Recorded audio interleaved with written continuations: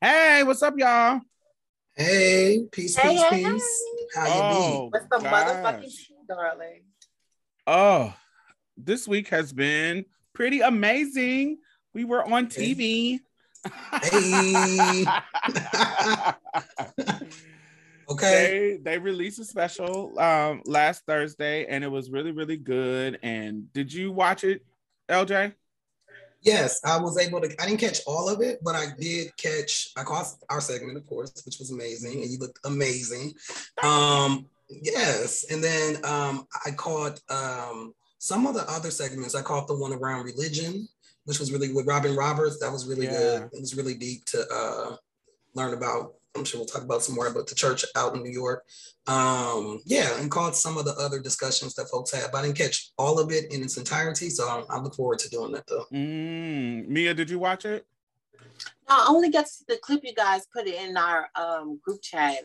From the clip, Mm. it looks good. Like I was telling you before we started, you looked amazing. Oh, thank you, Right. thank you, thank you, thank you. I just was gagged that they went back and found that old school footage. Oh, so you didn't know that they were So going they to didn't. include it? You didn't know they were including that footage? No, I just knew. I told them about because they in the questions that they asked me. You know what I'm saying? They knew why they chose me was because the historical part. Because if you remember, if you saw that part, certain parts of the thing they were talking about high school and stuff that people go through in high school. So once they were using me to connect the historical change that had happened from Yes. 95 to now. And so yeah, and so they were like, Wow. okay, well, we're gonna bring you and we're gonna talk about what happened in your history in regard to suing your high school. And I was like, oh, okay. And so once I told them that it was on the news, they was like, well, let's see if we can Oh, find okay. that footage. We are ABC. I'm sure we Okay. had some kind of affiliate on it, and they did. So yeah. Wow. But Wow, yeah, I Danny. didn't know that they were gonna. I didn't know if they were. It's not that I didn't know. I didn't know they were gonna find it. I didn't really think about it too much. I thought that they were gonna. I didn't really know. I didn't think about it too long to wonder about it. But I was like, I'm pretty sure they can find it. I'm pretty sure they can. And so they did, baby. When I had seen it, I was like, oh, the glow up is real. Because I was bony and a brick, baby. But I know, Diamond, back then, like the look of women, it was different. Like small was good. Kate Moss, Yeah. yes, it definitely was different in the 90s a little bit. Yeah. Wait, it was the 90s, the waif. The waif.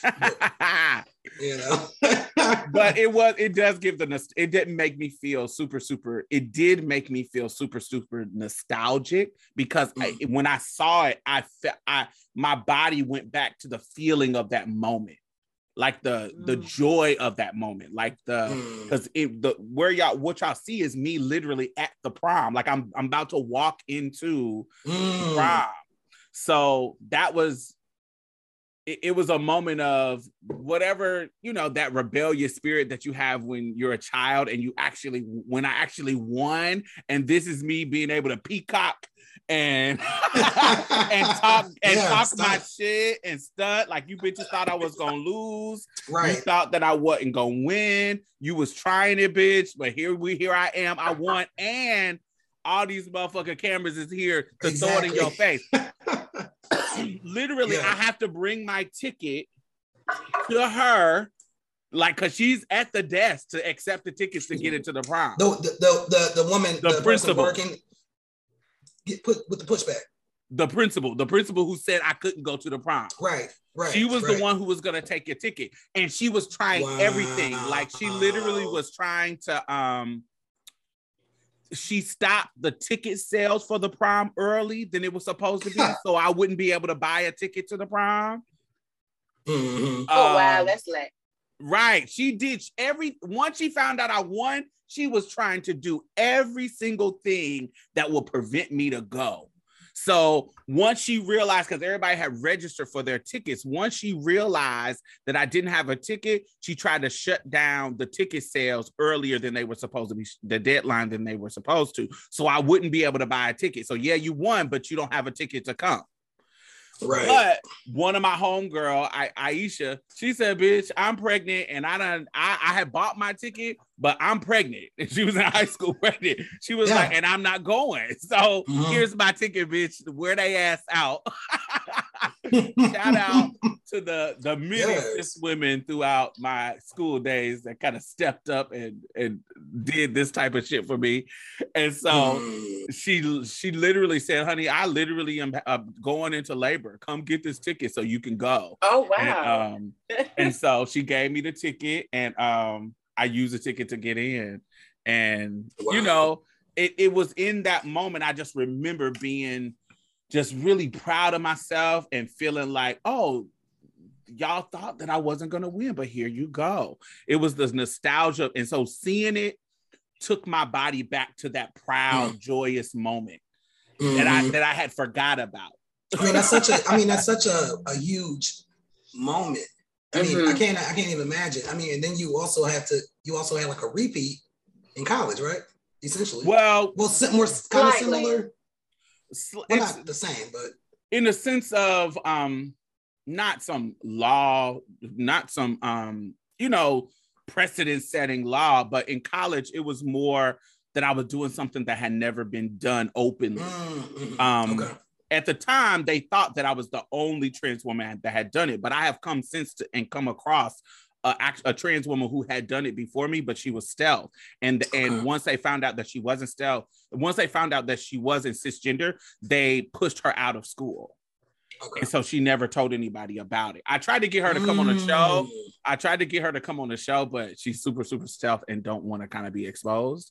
And so she's, she said yes at first, but then because I was like, "Ooh, this is historic. I want you to be on the show."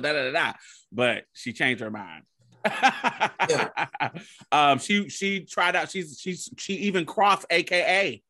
Wow. And if you remember, I told y'all AKA wouldn't let me cross. When I tried to pledge AKA, all the students were down. Like they were like, "Yeah, come on, like be a AKA or whatever." But the president of the chapter at the school was this cis woman, and she, of course, she's cis woman.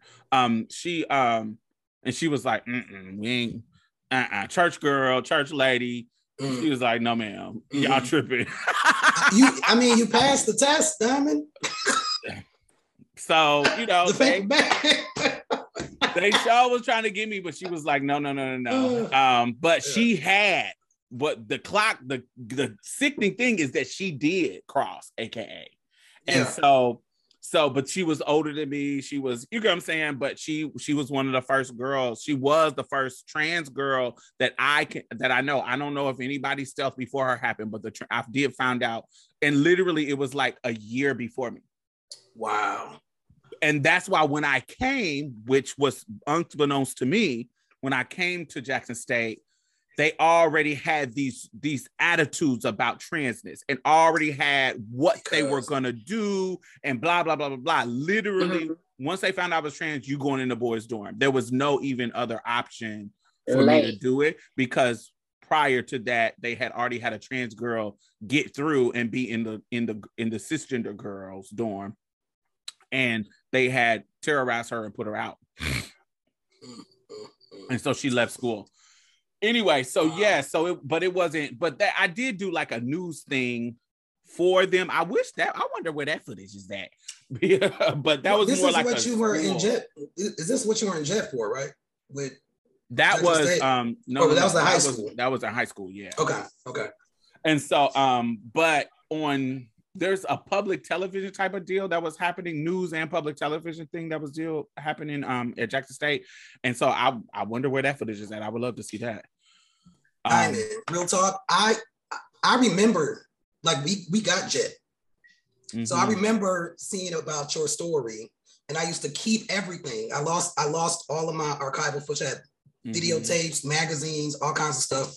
And I remember, it's very full circle, Yeah, definitely a full circle moment for me. It was like, wow, I hadn't thought about it in the sense of seeing it, and it just was a beautiful moment.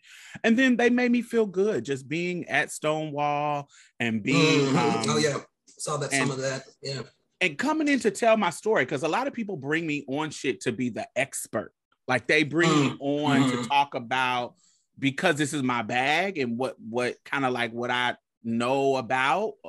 Right. And am I expert on? So they bring me on not as the subject, they bring me on as the expert to talk, because I have the gift of gab to talk about the subject.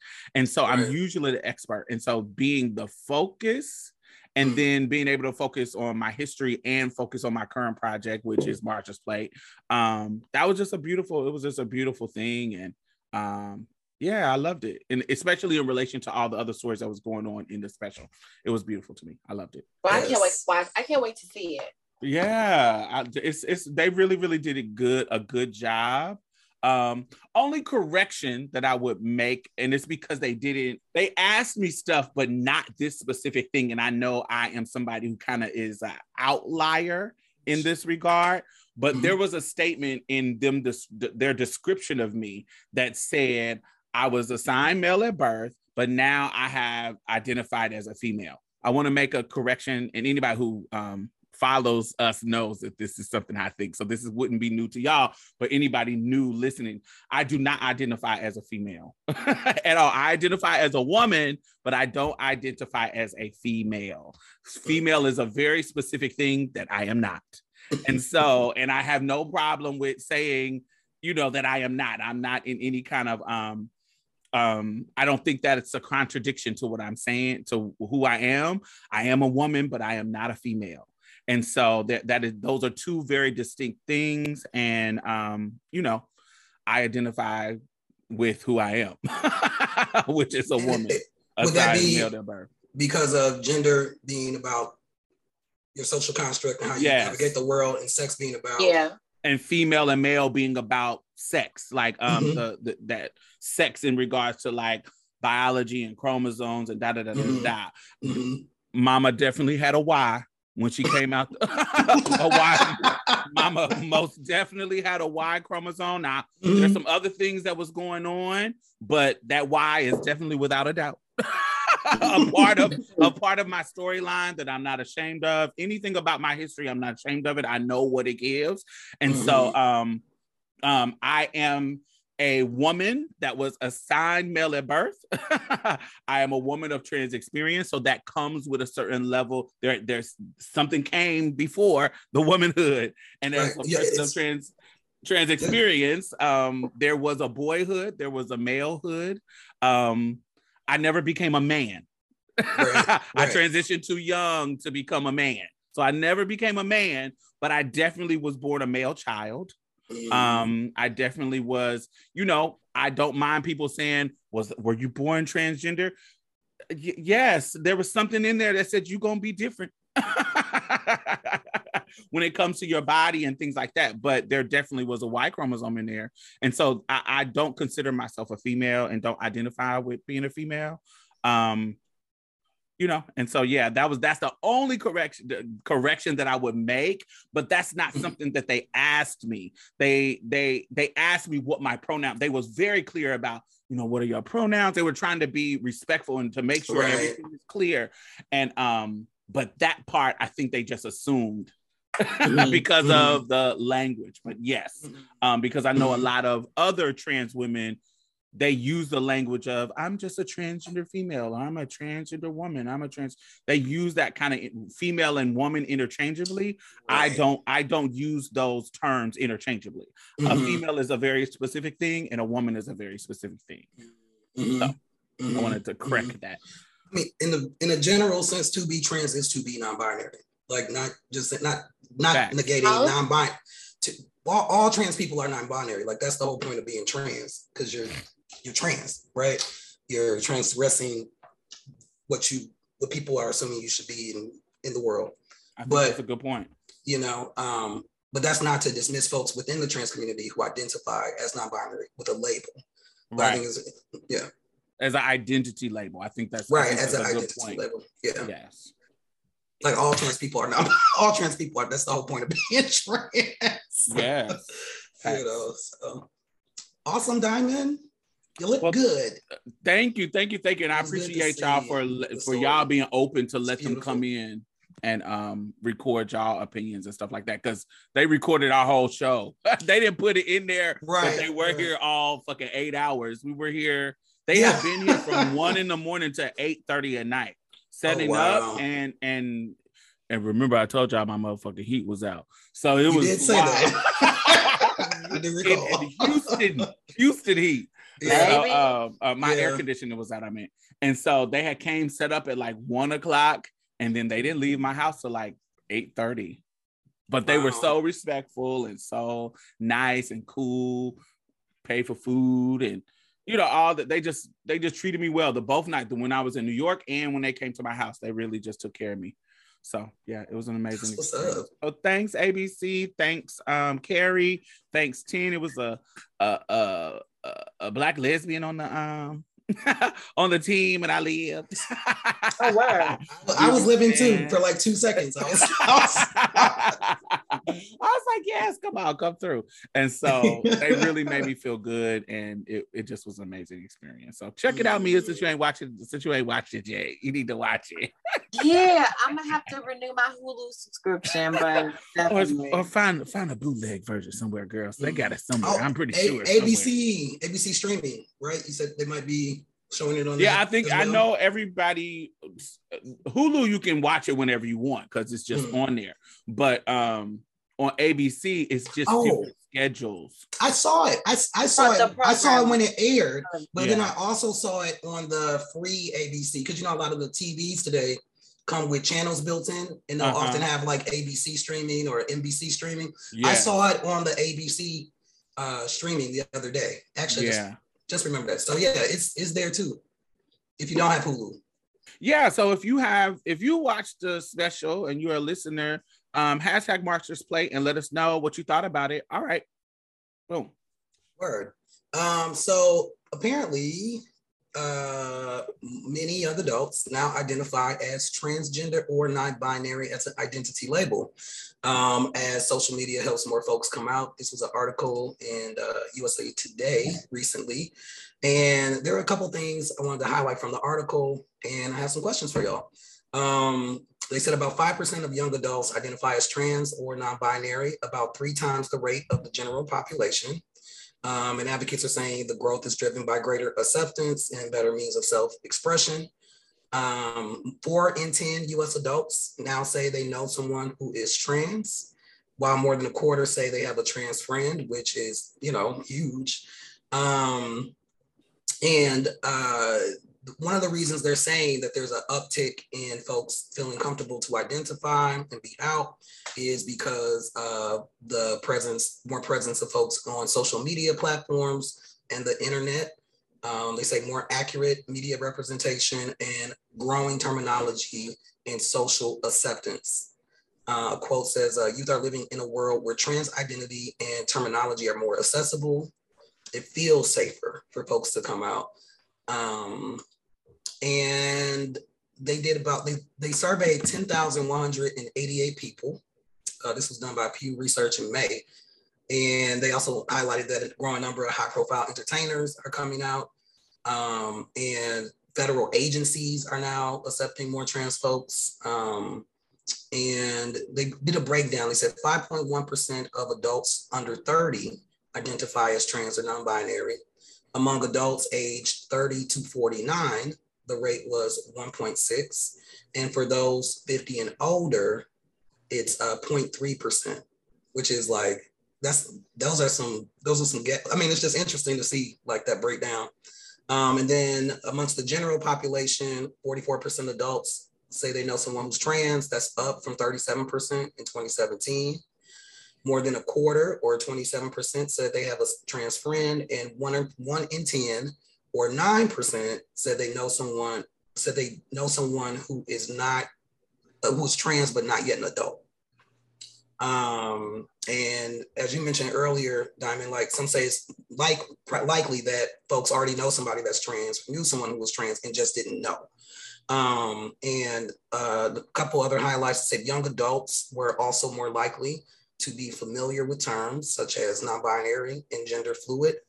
And this emergence of a palette of terms to describe one's identity has been a turning point as has the normalizing of preferred pronouns in social media profiles and email signatures. And language has extended.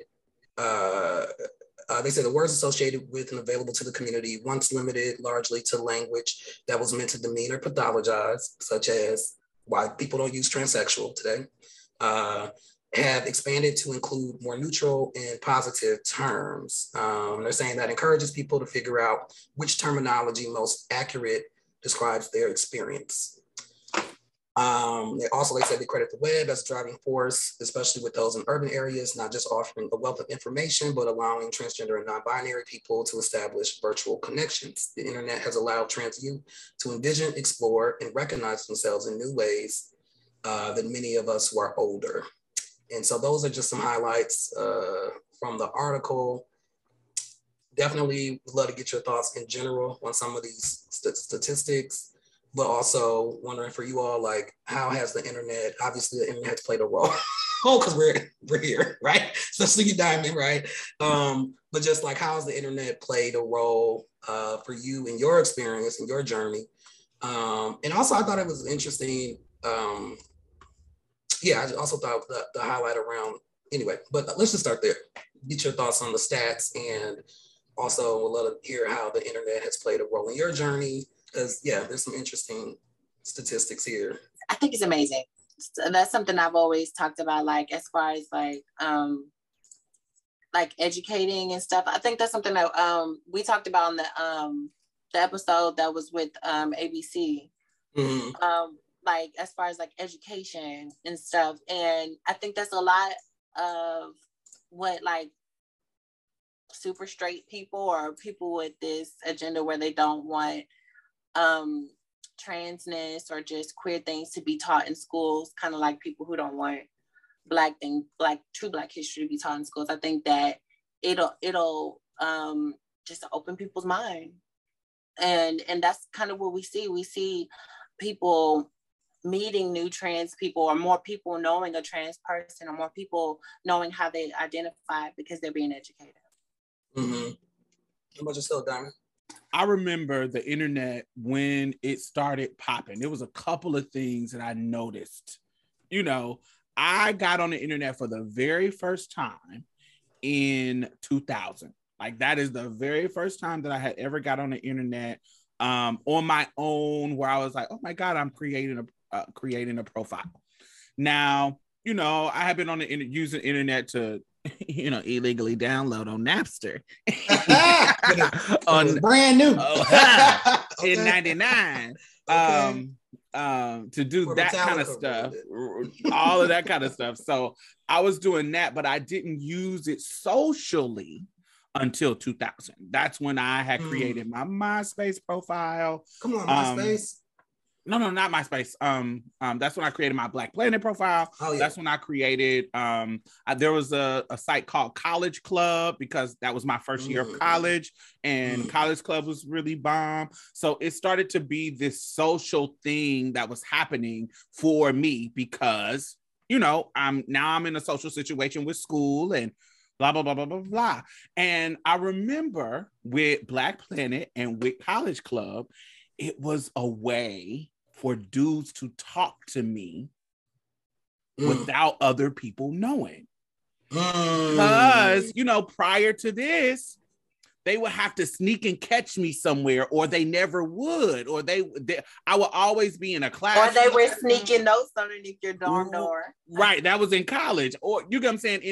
In high school, it would be a chance. Like, I literally will have to orchestrate. Like, I've told this story. I would literally have to orchestrate me being alone with some guy in order for a moment to happen. Like, you know, I remember I had got stranded on purpose with this dude, so he had to take me home. I remember, you know, purposely missing the school bell, you know what I'm saying, so I could get sent to the detention office, because I knew he was in detention.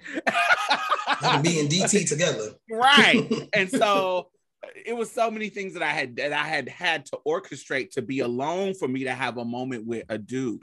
But with me being on the internet and creating these profiles, it was opening the door for them to see me, because these were location-based situations on the internet. Right. Your profile said that you were here in Jackson or here and wherever you were, and they would be like, oh, that's that girl, that's that trans, or particularly when everybody knew my tea by this point. That's that girl, that's the one. So they could sneak and hit me up. Not saying that this is, it turned, honey, this was the beginning of me realizing the sexual objectification. But it was them. I was like, oh, this is going to change how I navigate the world when it comes to dating men and who I'm exposed to, because it's the first time that I was able to have to reveal my tea from a safe place of the internet. Like the safe place of being able to say, well, I'm trans and blah, blah, blah, blah, blah, blah, blah. And so it changed how I navigated dating, how I met people, all that kind of stuff. Then fast forward to years later, how you found doctors, how you found at the time, silicone doctors. I wouldn't recommend that now. But how you found silicone doctors, how you found all these things were through the gift of gab, how you found clients, like when you were in the escort business, how you found clients, how you found sites that will allow you to put ads up for free or for cheap, or, that wasn't expensive, like Eros, that wasn't all these kind of things. You found these kind of survival tools from the internet.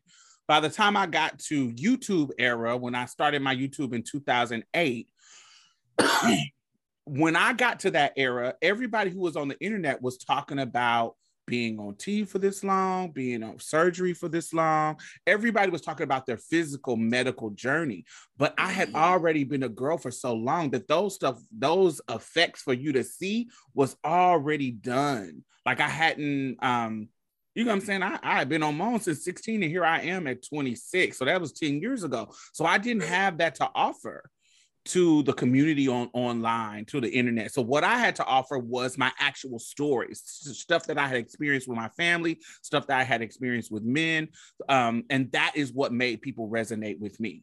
And so I started to see, oh, it's way more people like me. Not that, now mind you, I came out in 95, 90s era. So therefore, I've always known a trans person. I literally transitioned with my girl Ty. She's been on the show. So I always known trans people. And so, and because I'm trans, I know tons of them. Like we know our community. And so sometimes it's blind. That blinds me, because I'm in my mind, I'm like, God, trans people been around. You just now meeting a trans person in 2010. You just now meeting, you just start talking about transness when Laverne was on the Times. You just start talking about transness when the 2016 election first mentioned trans people specifically. That's when you just started. And for me, it's like, God, that's shocking, but I got to understand that I don't live a normal life. And so what the internet did, it just connected me to more trans people. It connected me to more community. It connected me to more access to this world that I've created, being trans and building community in my own people. Mio, we've talked about this before. I didn't have cisgender girlfriends. All my girlfriends was trans. Like I didn't, once I got out of college, the cisgender girl thing just kind of fell to the wayside because they just started getting real. In my 20s, they started getting real weird, real shady, real, just a lot of shady stuff going on. So I totally kind of kept them at arm's bay. And so all of my closest friends were trans or gay men. That was it, period. And so the internet, to me, it just gave me more community because I started meeting more trans people around the country instead of just being the ones that were in my local area. Now, the commentary that I wanted to have about it that's kind of revolves around that is, that the people who are not trans, who are new, or LGBT who are new to this, they're going to say, oh, these people aren't really trans. They're just doing this as a trend because they're being exposed to more trans people. They are being exposed to, they was like, oh, now everybody want to be trans.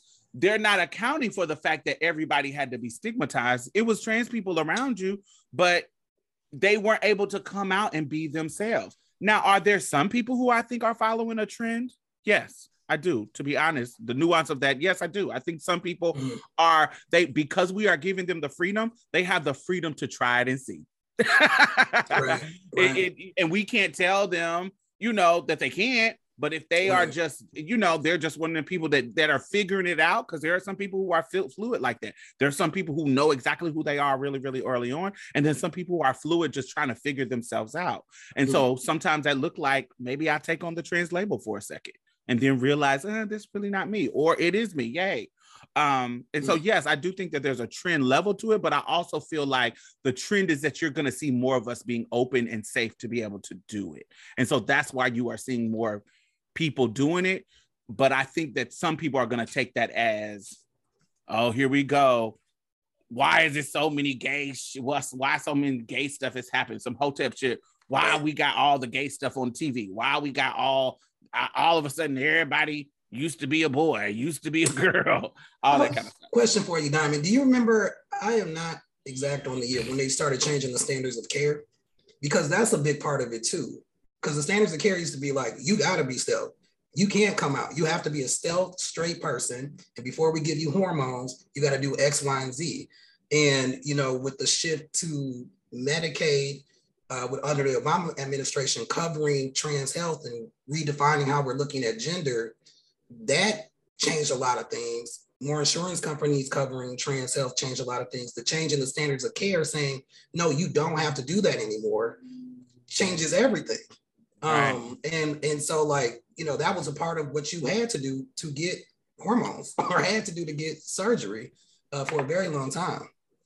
So do you recall any of that? I do recall, but also I've always been a poor Black, border on the under or below poverty line trans person. And so I never had legal or insurance, or I had to get my hormones black market. I was on black market hormones since I was the first. When I got on hormones, I did go to a doctor, but I lied to him and told him that I was fucking 19. I lied to him, and he just didn't background check me. And so even that was kind of illegal. Do you see what I'm saying? Even though he was a doctor, but I lied when I was 16 and said, oh, I need hormones. And he put me on hormones, but he wasn't checking my blood levels. He wasn't, he just was giving me the hormones. And so I would go to him and pay him literally $35 for the shot. And I would pay $52 for the pills a month that I would take once a day. Then when I went to Mexico, I got tons of fucking Perladil and Perlatol shots from Mexico, and I stayed doing, and I would keep them. I would go back every year and stack up, sell them.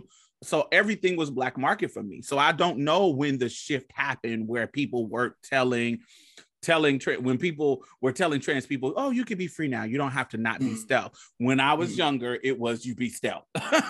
But I don't know when that shift happened, because I didn't get legally with insurance on hormones until this year. 2000 and this year, 2022, child. Mia, what about you?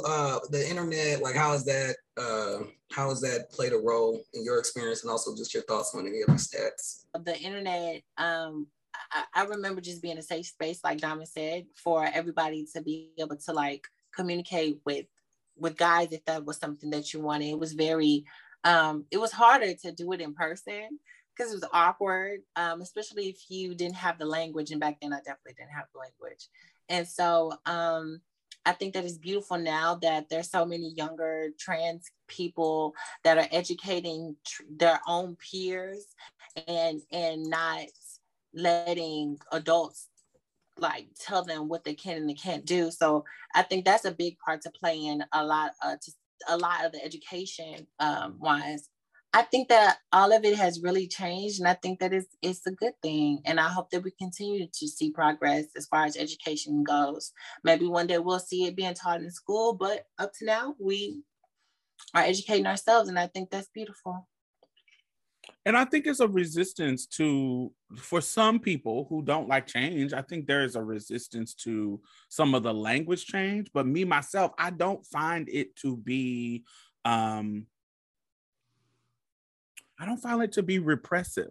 Like when people say, oh, the transsexual word is out of date, da, da, da, da, I don't find that to be repressive, because if I want to identify as a transsexual, I'm going to identify as a transsexual. That's okay for me. But I understand that it's not okay for some other people, and that's okay. Like, it's okay for you not to identify with that word. I do. And so because the meaning that I have for it, how I grew up with it, it is exactly who I am. So it's not, I don't have a problem with, but I also, some people think that this new language change and this new language to describe our different experiences, oh, it's just trying to change everything and trying to change how I feel about myself.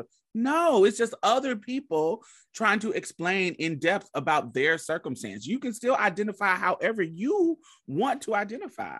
It doesn't feel like it's encumbering on my own personal identity. It feels like, oh, we just have way more vast language about these experiences that we are going through. And I see that in other demographics when we think about race and how we talk about language and the terms that have come up out of this struggle, like intersectionality and, misogynoir, these words that now we have as tools to be able to explain specific, very, very specific circumstances.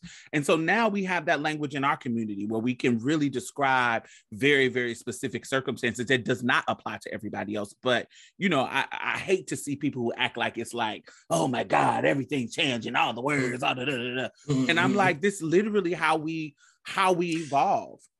I think, to your point, looking at the statistics, right, where it's like 5% of adults under 30 identify as trans, and just how old are you, right? Because I'm 39, I'll be 40 this year, so I'm in this 30 to 49 group of 1.6% of people in my age group identify as trans. That's very different than growing up in a world where 5%, 5.1%, or 0.3% for those over 50. So that's just a different reality in terms of how you're navigating, unless you're having a lot of intergenerational, cross-generational situations too. I also wanted to acknowledge our allies. I've seen a big peak in allyship with cishet people and or just different groups that may not be a part of the LGBT community. Yes. I think that plays a very big part in our representation, and I definitely want to give kudos to them. Quick, one more question on this topic. I put it in the chat too. It says there's just so much more language to describe different experiences of ginger tea. Yeah, of gender. Good hippie. Okay. That encourages people to figure out which terminology feels most accurate for their experience. And I thought that stood out to me, because the emphasis on the terminology versus access to the services versus access to resources versus access to certain things. And I think it kind of speaks to what you were saying, Diamond, about how people kind of jump on and say, oh, this is a trend. But also you do have an element within the community of folks who are like, I'm just going to try this on. I think with any social movement situation, you have your kind of white middle class folks kind of driven piece of whether it's women's stuff, whether it's LGBT gay stuff, whether with a certain narrative of folks who have a certain level of privileges to try things on and try to intern, or what have you. And so I just want to get y'all thoughts on that too. And capitalistic motivations as well. Oh, absolutely. Yeah, we know that there is a nonprofit complex. We know that there is a click view business money that's coming from clicks and views. It is nothing for me as a assigned female at birth person who, if I was born in the 80s and 90s, I would just be a lesbian. I would just be, a little bit a tomboy, blah, blah, blah, blah, blah, blah, blah. Mm-hmm. But now, because there's some money in identifying as trans. Yes. There's some opportunities in Yes. identifying as trans, when previously identifying as trans would have been, I'm those Right. crazy people. No. We talk about this with B. Scott. Right. Previously, it was Yeah. it was a stigma around being trans, because that was, I'm not saying that this stigma still doesn't exist, but it's a little bit more, we're a little bit free of the shackles of it. But oh no, they're crazy. They go too far. They're taking it to a whole nother level. I'm just gay and I like to dress a little bit masculine, or I like to dress a little bit feminine. I'm not that crazy just person a butch queen. I'm not gay. that I thinks mean, I'm not trans, right. that thinks I'm something that I'm not. Mm-hmm. This is the type of language. But now there is actually opportunity and money. Now that the gay thing really isn't sensationalized. Being gay ain't really the thing. It's right, exactly. That's not the word. It's not the thing that's given opportunity. Right. It's the trans thing that is the new litmus test. It's the new thing. So now, of course, because the opportunity and because the money that's involved, the capitalistic motivations, there are going to be people who say, "Oh, let me identify with being non-binary, which is trans light." Just so I can get this coin, just so I can get this opportunity. When under normal circumstances, I probably wouldn't. We're in interesting times. I think what coincides with some of that too in these times is the weaponizing of identity. You definitely see it in a way that we didn't used to see before within the trans community, because you didn't have any power to weaponize anything, and typically weaponizing identity is very Karen-like type shit to do. It was very like white. Not why people weaponize it on us, but there's an element of that too, with the money. Can you provide some examples of that, Jaya? I mean, I think in a general sense, like Diamond is saying, like with the money comes, the way I've seen it manifest is, people want to hear tragic stories. People want to connect it to some other things and just kind of get some kind of clout. It's connected to clout, right? It's connected to clout chasing, right? Like when you start weaponizing your identity and being like, it's worse to be this, or y'all that's that, and just weaponizing your identity to put other people down, that's weird to me. But it is very capitalistic. It's following the path of white capitalism, which is is rooted in racism. You don't have capitalism because it exists. The racism is the currency. And so to see that is very disturbing. I don't know how long that element can last with COVID still kind of floating around, because I definitely don't see it as frequently as I did before COVID started to shut things down. I see less of it now, I will say that. I see less people weaponizing their transness. Because they would do it in circles. Yeah, because they would do it in circles of people. It wouldn't necessarily... I can see it. I can see how you could see it less often, because usually when it happened, it was in circles of people, in circumstances where they wanted to get that kind of clout that you're talking about. I totally see how you could see that. It's weird, but I think it's those people are a problem, but it's also some of these folks with this money for not really trying to make long-term investments in trans people, in leadership development, in a longer term, not necessarily, not everybody, but definitely I've seen things where people, it's like one-offs with the money because they know we broke. Yeah. So it's like, you know what I mean? Like, what I mean? So, that kind of gets exploited, but typically I don't see folks who are broke doing the clout chasing and weaponizing their identity. So I don't know. Right. But anyway, but I thought that was interesting, this piece that there's just much more language to describe different experiences of gender. Damn, I don't know why I want to say ginger tea. Come on. But different experiences of gender, and then in tangent with that encourages people to figure out which terminology feels most accurate for their experience. I can speak for myself in terms of my own journey. It wasn't necessarily looking for the label, but necessarily looking for support around the experience, which is a different way to kind of lead. Yeah, it's just interesting. I don't know. Anyway, Your thoughts? No.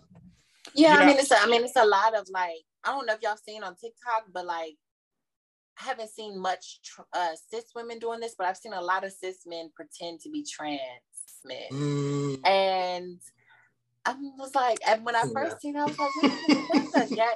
And now what you guys are saying is right. People are seeking popularity of it, off of it because it being trans, the trans topic is very popular. Like when I go on Bigo, sometimes I haven't been in a long time, but when I used to go on, there would be cishet people who would have the trans topic just to get popularity and use trans people for that. So really, yeah, I agree that is happening. Definitely. Wow. You seen it just there, or you seen it in other platforms as well? Yeah, of course. Y'all remember that model that pretended that she was trans to get like that Fendi, to get a Fendi job with Fenty? What? Are you serious? She was a cis woman, and she pretended to be trans to kind of avoid being called transphobic. And wow, it was wild. Her name was Carissa Pinkerston. We are in some times today. Yeah, we are in times where people are like, let me pretend to be a trans woman. I mean, if it's gonna benefit anybody's gonna. So it depends on people's morals, but people will take advantage of it if they can. Like what was another example of it? Diamond, when you have the Black Trans Fund for people, trans women and trans men during the kind of like the beginning of the pandemic, it was cis people pretending to be trans to get the funds. So I think if anybody can get some type of access and they can measle their way into doing it, they'll do it. Word. That's my bad. You know what I'm saying? Some people will go to any measure to access it. Especially if you're poor. If you're poor, you want the opportunity, or you trying to hustle to get clout, hustle to get money, and you see that people are intentionally trying to be more about diversity and inclusion kind of a work is working. And they're like, oh, we really want to have a trans person and you want the opportunity. I've seen it. I don't say I've seen it a lot, but I've seen it enough to know that it's happening to, hey, I'm going to pretend that I'm trans, especially if I got a kind of androgynous look. Let me go ahead and take this label just so I can get this opportunity, this modeling job. And so, yeah. Wow. Well, look, y'all, let us know what you think. I'll just throw in there real quick. Message boards is how I started off on the internet in terms of finding community and learning about different support groups and things like that. Black Trans, Men of Trans Experience was a Facebook group for a long time run by Marquise Wilson. And then later with Black Trans Men Inc. started from a Facebook, like social media, like a social media space. And then that grew into a conference, grew into BTEC and all these things. So anyway, let us all know what you think. Are you saying, JL, that it's like the whole entity of the Black Trans Women Inc. derived from Black Trans Men? Yes. Yeah. Wow. Yeah. Mm-hmm. It initially was Black Trans Men Inc. As a conference, and then it grew into... Carter said, we need to bring the ladies into this. And so he brought Kamarian in. And once she was in as one of the founders for Black Trans Women's Inc., she brought me, Monica Roberts on to steer where the direction of the organization is going to go. But she was the founder. And so Carter, after the first year of founding Black Trans Men's Inc., he brought, the next year we were brought on. And now it's grown where you have Black Trans, you have mixed, you have the Black. How is that? So the whole full entity is called the Black Trans Advocacy Coalition. And so within that entity, you have Black Trans Men's Inc., Black Trans Women's Inc., and Black Trans Mixed. And what's the mix? That is for people who don't want to be on the binary, who don't identify as a woman, who don't identify as a man.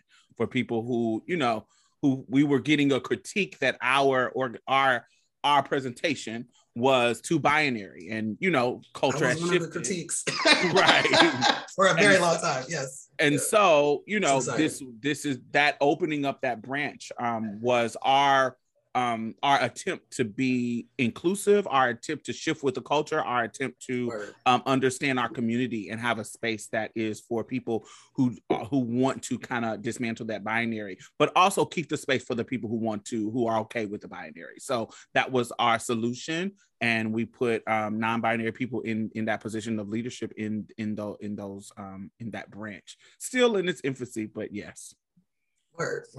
Well, let us know, folks, what you think. Hashtag Marsha's Plate. What you think about these stats? How do you use the internet? Like, how's that worked in your journey? Let us know. And what do you think about these different statistics that we threw out here today? Hit us up. Hashtag Marsha's Plate. Yep. So today I wanted to talk about once again trans kids. Y'all know I've been on the ball for that. I feel like this is a very important topic right now. I remember as a trans kid how I felt so vulnerable. Like I felt like even though adults were supposed to protect you, I never felt protected in that special kind of way. So every time I hear news about it, I'm like, okay, let me share it. So recently there was a family who has a trans kid that was about to commit suicide. And the reason why he was about to commit suicide is because he just started his transition. Probably like a week before he started his transition, that's when Texas did that whole thing where they had CPS investigate trans families. And so right before he was about to start treatment, his gender dysphoria treatment, well, I shouldn't say treatment, I should say his hormones. But it sent him into a depression because they sent CPS to him and he almost committed suicide. Well, there were other families that were experiencing the same thing. Those 3 families came together and they sued the court. And from them doing that, they were able to get Friday, June the 10th, Judge Jan Sofer, I think it's Sofer, granted a temporary restraining order protecting the 3 plaintiff families and the roughly 600 PFLAG members in Texas from investigations for now. So that's it may be temporary, but that's a beautiful win, because we know that those kids, children are still discovering themselves.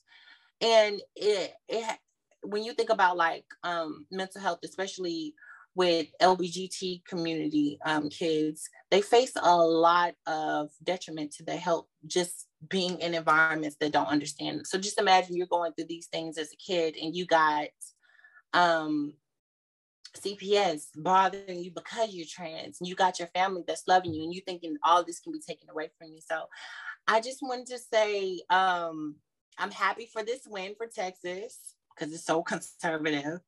I wanted to know what you guys think. Like, do you guys think that it will be held off for a long time, or what exactly do you think that this hold off is going to bring? The parents are going to win. Understand that there is a long history in regards to the right of privacy when it comes to parents, when it comes to the legal, the law, and the justice system. And they usually side with parents when it comes to what parents can do with their children. And so when it comes to how the language that they can teach them to use, what kind of the privacy when it comes to doctors, the privacy when it comes to what school they can go to, if they can go to private school, if they can be homeschooled, all these kind of laws that has nothing to do with abuse. Like literally, because the medical field has established that this is the care for a trans child, this is the legal care, this is the recommended care, the law is on the side of the parents. Now, how long it's going to take them to establish, and is it going to take forever to get to the Supreme Court to stamp something in stone? I don't know how long that is going to take, but these type of cases have already been tried in court. Its decisions have already been made. So, and the court usually leans in favor of the parents being able to raise their children how they want to raise them. Now, especially when it's something that doesn't have anything to do with like physical harm and, stuff like this. Literally, the doctors are saying, this is how you treat a trans child. This is how you do it. And this is the supportive nature of, and all the stats said, this is how, when it comes to trans children, their life changes when they have supportive parents in regard to their affirmed identity. It literally changes their lives. It changes how they perform in school. It changes how they perform in the schools that they are in. There literally has been enough study to prove that this is the case. And so I don't know how long it's going to take them to prove it. I don't know how long it's going to take them to stop trying this route, but law sides on the side of parents. I think as long as it doesn't go too far in the courts, then it should be okay. I don't really know. I will say I do know, like, I have a friend that deals with like gender discrimination cases, and they were like, we're backing off some cases and things like that because of there's so many Trump appointees to these appellate courts and the federal courts and obviously the Supreme Court. But I'm not as familiar with Texas, but I'm glad that that the judge put the hold on this, and I will, I mean, I guess I'm optimistic, but I also know that there's like a window for some BS. Because that's why you see so many court cases coming. That's why you see so many like really ridiculous laws coming, because they want to litigate them to get them to friendly judges to actually codify a lot of BS, and so that's why you don't see as many like ACLU and some of these organizations that deal with these legal cases. You don't see them actually dealing with a lot of them because they know the strategy is on the right to codify them with these people who, many of whom aren't qualified to be judges, like Amy Coney Barrett, right? Who has, so that's the thing. But, in this situation, this seems like this is working out. But yeah, I don't know because, they're trying to South Africa the situation with these courts. So Yeah, I agree. Apartheid, okay, Serafina, Queen of Soweto, I think it'll be on. I agree with you guys. I think that I agree with Diamond where she says that it's always going to side, like the court is always going to side with the parents, and I agree with you, JL, when you say it's probably going to be an ongoing situation.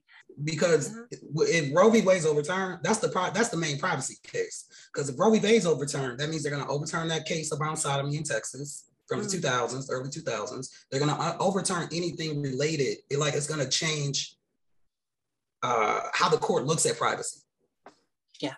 Yeah. So that's going to be interesting too, to see how this shakes out with their decision. I don't know. You know what I mean? I don't think they're going to completely overturn it, but I do know, because the case is so wrapped up around the issue of privacy, that the fallout goes beyond just Roe v. Wade. We can hear you, Don. While privacy is important to the Roe v. Wade, it's not the only one either. Privacy also revolves around the cases in regard to wives and husbands testifying against each other. That was the root of the law saying that wives and husbands can't testify be forced to testify or subpoena to testify. That was because of based in privacy too. And so it's funny how these laws were made and twisted to help men in criminal cases. Right. for the courts to not subpoena their wives to tell the true tea. And literally, this may twist and turn to where it doesn't benefit them, which I don't know if they want to open those can of worms. When it comes to privacy, I don't think they want to open up that. Yeah. And the case with the sodomy law in Texas, that was Lawrence versus Texas. Lawrence 2003. I remember that distinctly. I remember when that came. You remember that, Donnie? Yes. I remember that. I was in college. I remember that came down. They were like, okay, well, I guess, you can be fruity in the booty, Yes, Texas, because they were making it illegal. I'm just joking, folks. It reminds me of Tutti Frutti.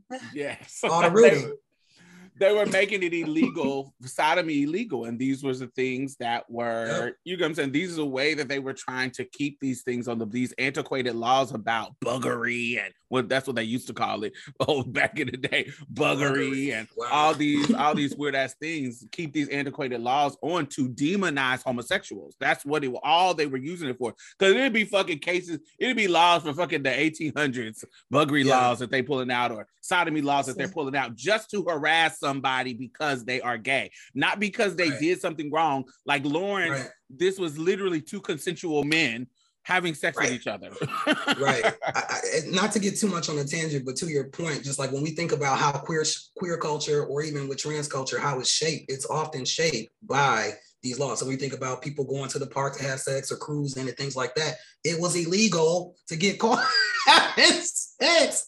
Period. Like go straight to jail. And then we're gonna put your name in the newspaper with your picture and get you fired from your job. Can't even go to the club. It had to be secret because they would offer in Dallas. The police officers, sheriffs used to stand outside of the gay club and write people's license plate numbers down and put them and post them in newspapers. They used to harass the fuck out of us. Literally. And so some other shit, and so these kind of these privacy situations, they literally come out of not just it's so many things that are involved in our culture in regard to what privacy needs to protect. This checks and balances to keep the law out of our business, especially when it's not harming other people. That literally is it's supposed to be in our system. Now we know as Black people, this system doesn't always work in our favor, and those laws usually protect white people more often than not. Constitution don't always apply to us, honey. We or know straight that. People. So we know that, but intentionally, the intention is to protect the citizens and protect the privacy to do what they want in their own home that is within reason. And so, I think that's really, really important. That's a really important call out, Jay, because, privacy is important, and it's important to a lot of people, not just queer people, not just women, but, other entities that benefit from that kind of privacy. And so it's interesting to see them try to dismantle these kind of things, because I feel like that's going to kind of bite them in the butt. You have families who are suing the court or schools because they're teaching trans subjects. And from what you said, LJ, your topic, the education part of it is the reason why we're starting to see a lot of the progress as far as visibility, as far as people knowing how they identify. So I think that's the root cause of it. And they find all these loopholes, like trying to say we're trying to protect the children by calling CPS, and the doctor trying to get rid of doctors' jobs who specifically cater to the LGBT community or trans community. So I think once we can get past the education part, a lot of things will change. So hashtag Marsha's Play, and tell us what you think about that topic. So I think that goes right into the topic that I kind of want to bring. So, because when we think about privacy and we think about just a whole different perspective and who benefits against these laws being dismantled, why the silent beneficiaries of some of these laws that we're not really looking at, I really want to kind of point this out. So I want to talk about abortion. So data around abortion is quite extensive. And we know that it's like 1 in every 4 U.S. women who will have an abortion, and it's like 60% are in their 20s. We know that about 70% are low income. We know that about 60% are religious. We know that more than half already have children. So these are some basic statistics around what birthing people are having abortions. Okay. There is very little, though, data around men who benefit from these abortions, let alone demographic data that characterizes this particular population. Now, of course, It is totally understandable that the data should demonstrate the benefits that abortion access has to those who can become pregnant. We know that the importance of that. But just for the sake of this conversation, I personally don't think birthing people should be shouldering all of the reproductive justice responsibility. I am very interested in these people who, you know, a conceived baby takes two people. And so being that it takes two people, I think that we really have to, I think a lot of times we put the onus on the person who actually has to carry when it comes to the responsibility for this reproductive justice fight because of the benefits. But I also feel like the people who contribute to the conception also benefit from this abortion fight and the abortion rights actually existence for everybody. Like, I really, really feel that we should be talking about not censoring them, but definitely pointing out why y'all need to be in this fight too, because y'all benefited from it. So what we have learned in some of the studies that have been done is that 1 in 5 men. Now remember, this is very, very, there's very, very little data. So there's tons more that needs to be done. But 1 in 5 men have played a part in an abortion. But they think that this is a low number because, you know, people misreport things because of the stigma that comes with being involved with an abortion. Also because they are unaware that the abortion even occurred by the person that they got pregnant. So they can't even report that they were involved in an abortion because they didn't know, because it's not none of their fucking business in the sense of this is their body. And so therefore, you know, they went and got their medical shit done without anybody knowing. So that comes along with stigma too. I didn't even want to have a conversation with that nigga because we just was fucking, and I don't want to have no conversation about no babies with him. So I didn't even tell him I went and got an abortion. So many reasons why men would either misreport or not report that they were involved in an abortion. But I want to talk about the benefits that come along with being the beneficiary of abortion, child. Look, everybody benefits when an individual can control reproduction. But the benefits can be very, very invisibilized for cis men since they don't absorb the physical risk of pregnancy. And it's not literally like written on their bodies. They don't have to carry, they don't have to deal with the scars or the trauma, the scars that comes from having on your body. On your body that comes along with the pregnancy or the abortion. They don't have to deal with any of those things. And so there's a professor out in of sociology in the University of Chicago, University of Colorado out in Denver, where she had done a study of 20 men. And out of the 20 men, they sampled that they were involved with 30 abortions. So what this would suggest is that a smaller number of men are involved with a larger portion of, because they can get multiple women pregnant. And they can actually have more cases of getting abortions, of the abortions actually occurring. And so this literally further supports the need of understanding their position. When she talked to these men in these cases, they literally were saying they did not have to drop out of school. All these opportunities come with income and educational level, right? And because they weren't able to not have children, because they were able for the person to the access to the person they got pregnant to have an abortion, they didn't have to drop out of school. They didn't have to choose their career over starting a family. They didn't have to choose, they didn't have to think about too long, is this the person that I'm gonna have to be connected with for the 18 years? Like literally, because the abortion happened, they were able to go on with their life and pursue their careers and pursue everything that they wanted to do, whether it be a new girl, whether it be a new job, whether it be more education, without having the burden of a child. So that is clear benefits of them. So they have, I'm pointing this out because there should be more men supporting this kind of work that birthing people are doing.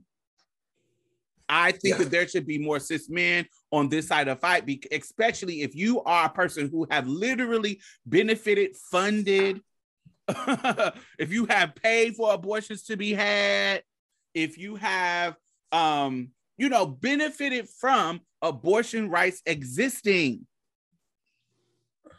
then you need to be involved in this fight. You need to put your money where your mouth is, fund some of this work that's being done. I'm not talking about centering them because I think birthing people should be centered, but I feel like cis men should be playing a financial part in funding this kind of work. I feel like y'all should be there supporting, carpooling, whatever you need to do to help this social justice fight go on, because birthing people are not the only ones who are benefiting from an abortion.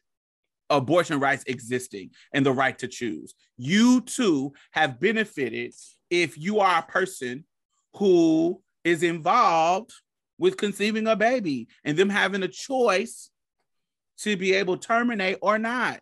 So what y'all think about that? I agree. I think, more cis men should be involved. I think also, like, particularly cis men with money, been involved with a lot of, have supported a lot of abortions on the low. Donald Trump, I'm sure, has paid for plenty of abortions. So that's a thing over by itself over there. But I think for the general population that is not, which is most people, I definitely 100% agree that it's important to have that voice, hear that voice, or have these voices rather uplifted, so that other cis men can be supported in that, because it's definitely a marginalized kind of thing to be associated with. Like, it puts you in a marginalized community. And if you're in any kind of marginalized community, in my opinion, it's really important to be in community with other people, to, have that support system, because I'm sure a cis man who is open about supporting reproductive justice for birthing people would probably get pushback, right? And from other people if they're open about that. So that's why I think being in community with other cis men who are about that life is really important too, to help combat, to get, tips or whatever, how to deal with folks that throw that shade, or also be able to get the tips to be able to talk to some sense into other cis men, and get them on board to, be more, have more agency around that and support the partners. But yeah, those are some of my initial thoughts. There's a lot of reasons. Infant mortality rate is horrible for Black women, Black birthing people. Horrible. Folks aren't surviving giving birth. That's another reason too, in addition to many of the other things you brought up, Diamond. So yeah, those are some of my initial thoughts. But yeah, I you know what? I did see some pushback on the interwebs about this. I did see people on the Twitter being like, why would they highlight cis men? Well, people weren't saying cis men, but they were like, men don't have a role in this conversation. Why are people highlighting the stories of men?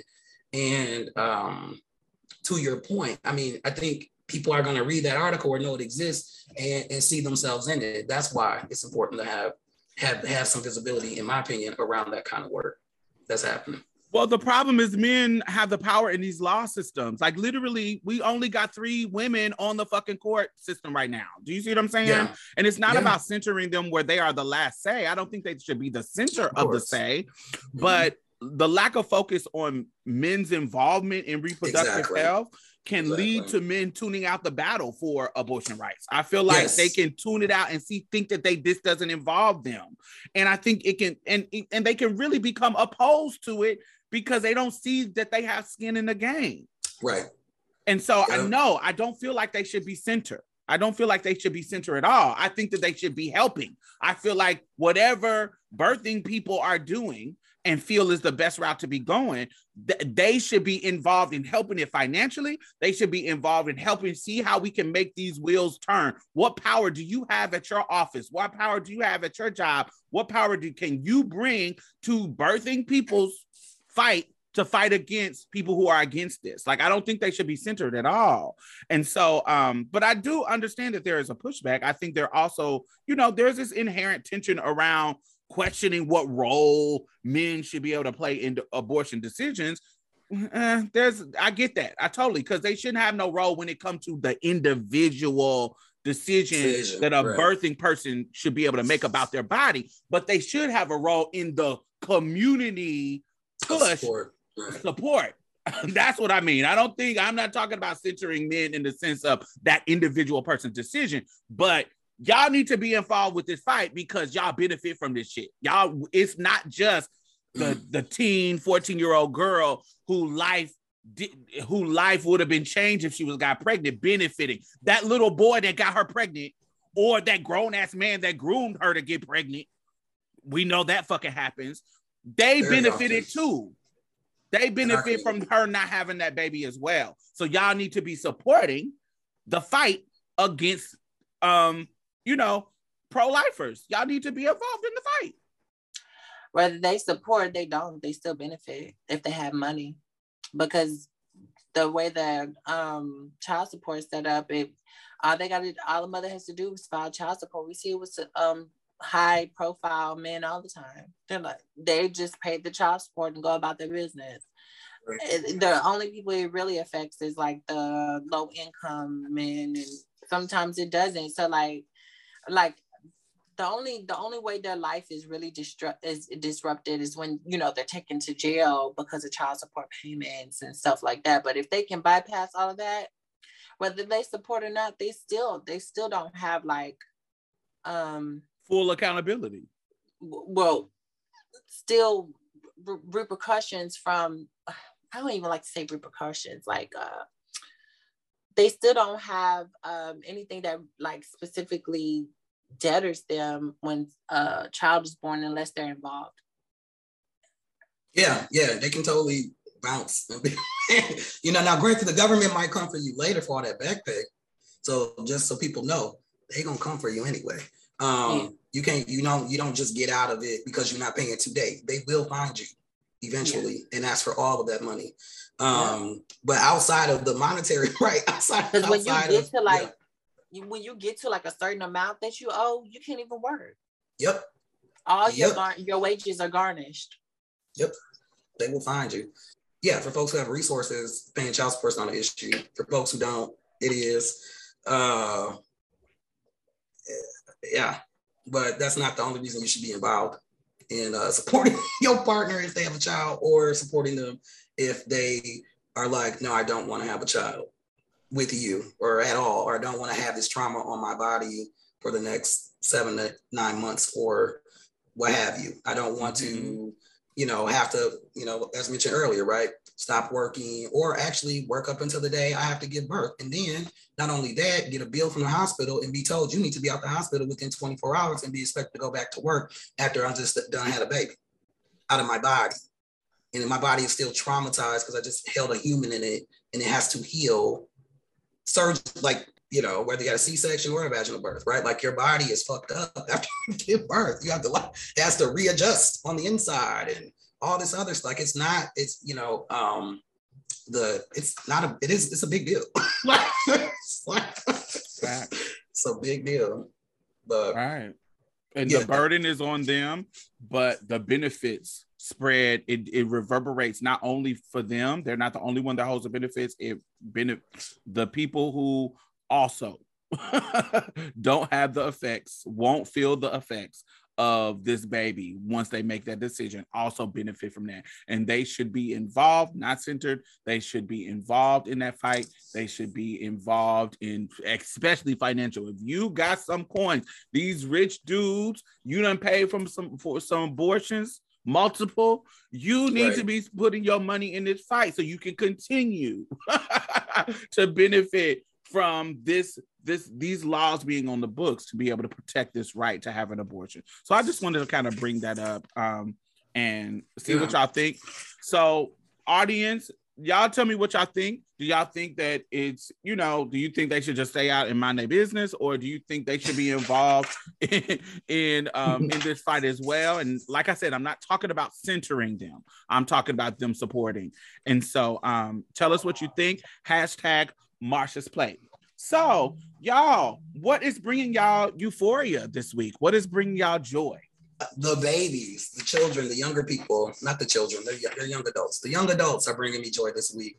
I went to a little get together, and the way it was set up, it was cool. It was like lots of trans folks. It was a mixed crowd, trans folks, cis folks, and for someone's birthday. And we were out, some places you can be outside and the thing, you have your area, of people have another area. So our area, we had our music going, and then they turned it off for a little bit, and this other crowd came and they had their music on, and then they started playing Robert Kelly, right? Mm-hmm. Sit down, Robert. And so to see the young people, all these younger cis women, just real quick, turn that off. Turn it off. Turn it off now. Turn it off now. Turn it off. And then everybody's sitting over with who they were with. They were like, everybody's looking around. They're like, no, that's not us. Oh, that's them. They need to turn that off.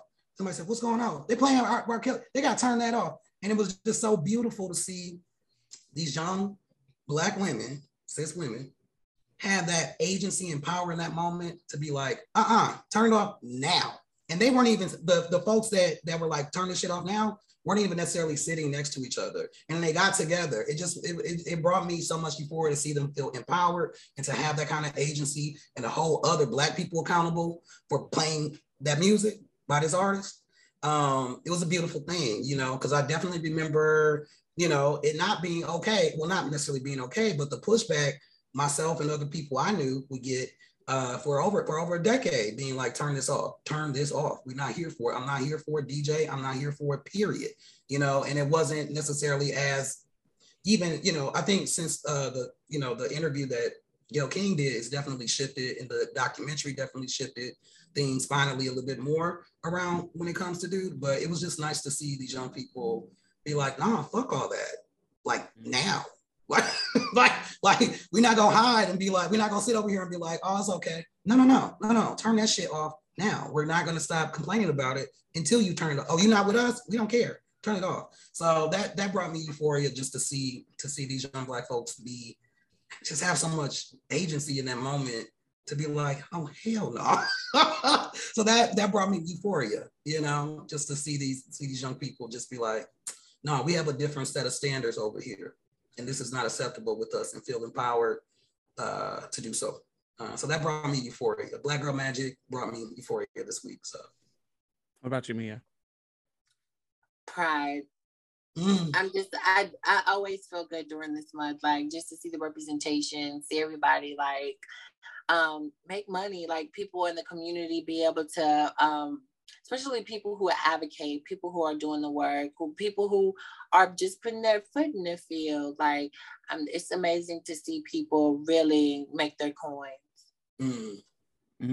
Absolutely. I think that's beautiful. I think pride, you're right. Pride does always feel good. It feels like sometimes almost like a reset, like, oh, okay. I'm seeing new people. I'm getting introduced to new people who are out here, new babies, new activists, new stories that I didn't hear about, that I had never known. I didn't know it was a school for queer folks in Alabama, of all the states. Like I didn't know that existed. So I'm always learning something during Pride about somebody out here doing their thing. And I think that's beautiful. I think that's a perfect way to get to euphoria.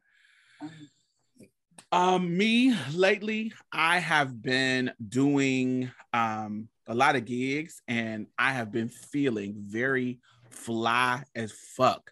And as a plus size woman, it is really difficult to be fly I want to say difficult because we make shit work, but it's we don't have access to a lot of the clothes that a smaller girl has access to because we are plus size. I'm a size 22.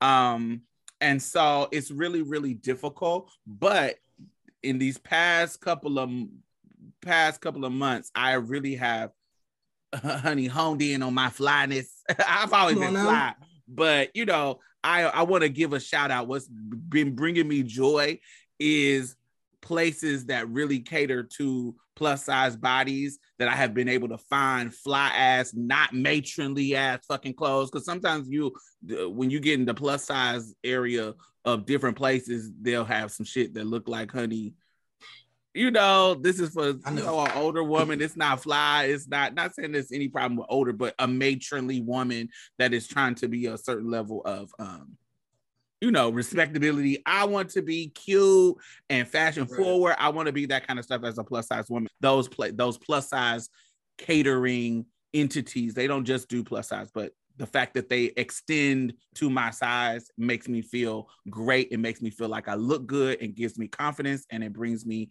to euphoria. So thank y'all for listening to the show. Yes. We will see y'all next week. We will talk to y'all next Thursday, of course. And yeah, y'all be safe out in these streets and continue to try to get your euphoria any way that you can. Bye, y'all. Peace, y'all. Thank you for watching this video. Make sure you thumbs up and share it to other people. And also make sure you have subscribed and hit the notification bell, because I am going to continue to expand this transgender archive of interviews, and I don't want you to miss it. We're going to have more to come. Make sure you follow me down on Instagram, Facebook, and all that other kind of social media stuff. All those links is down at the bottom. See you there.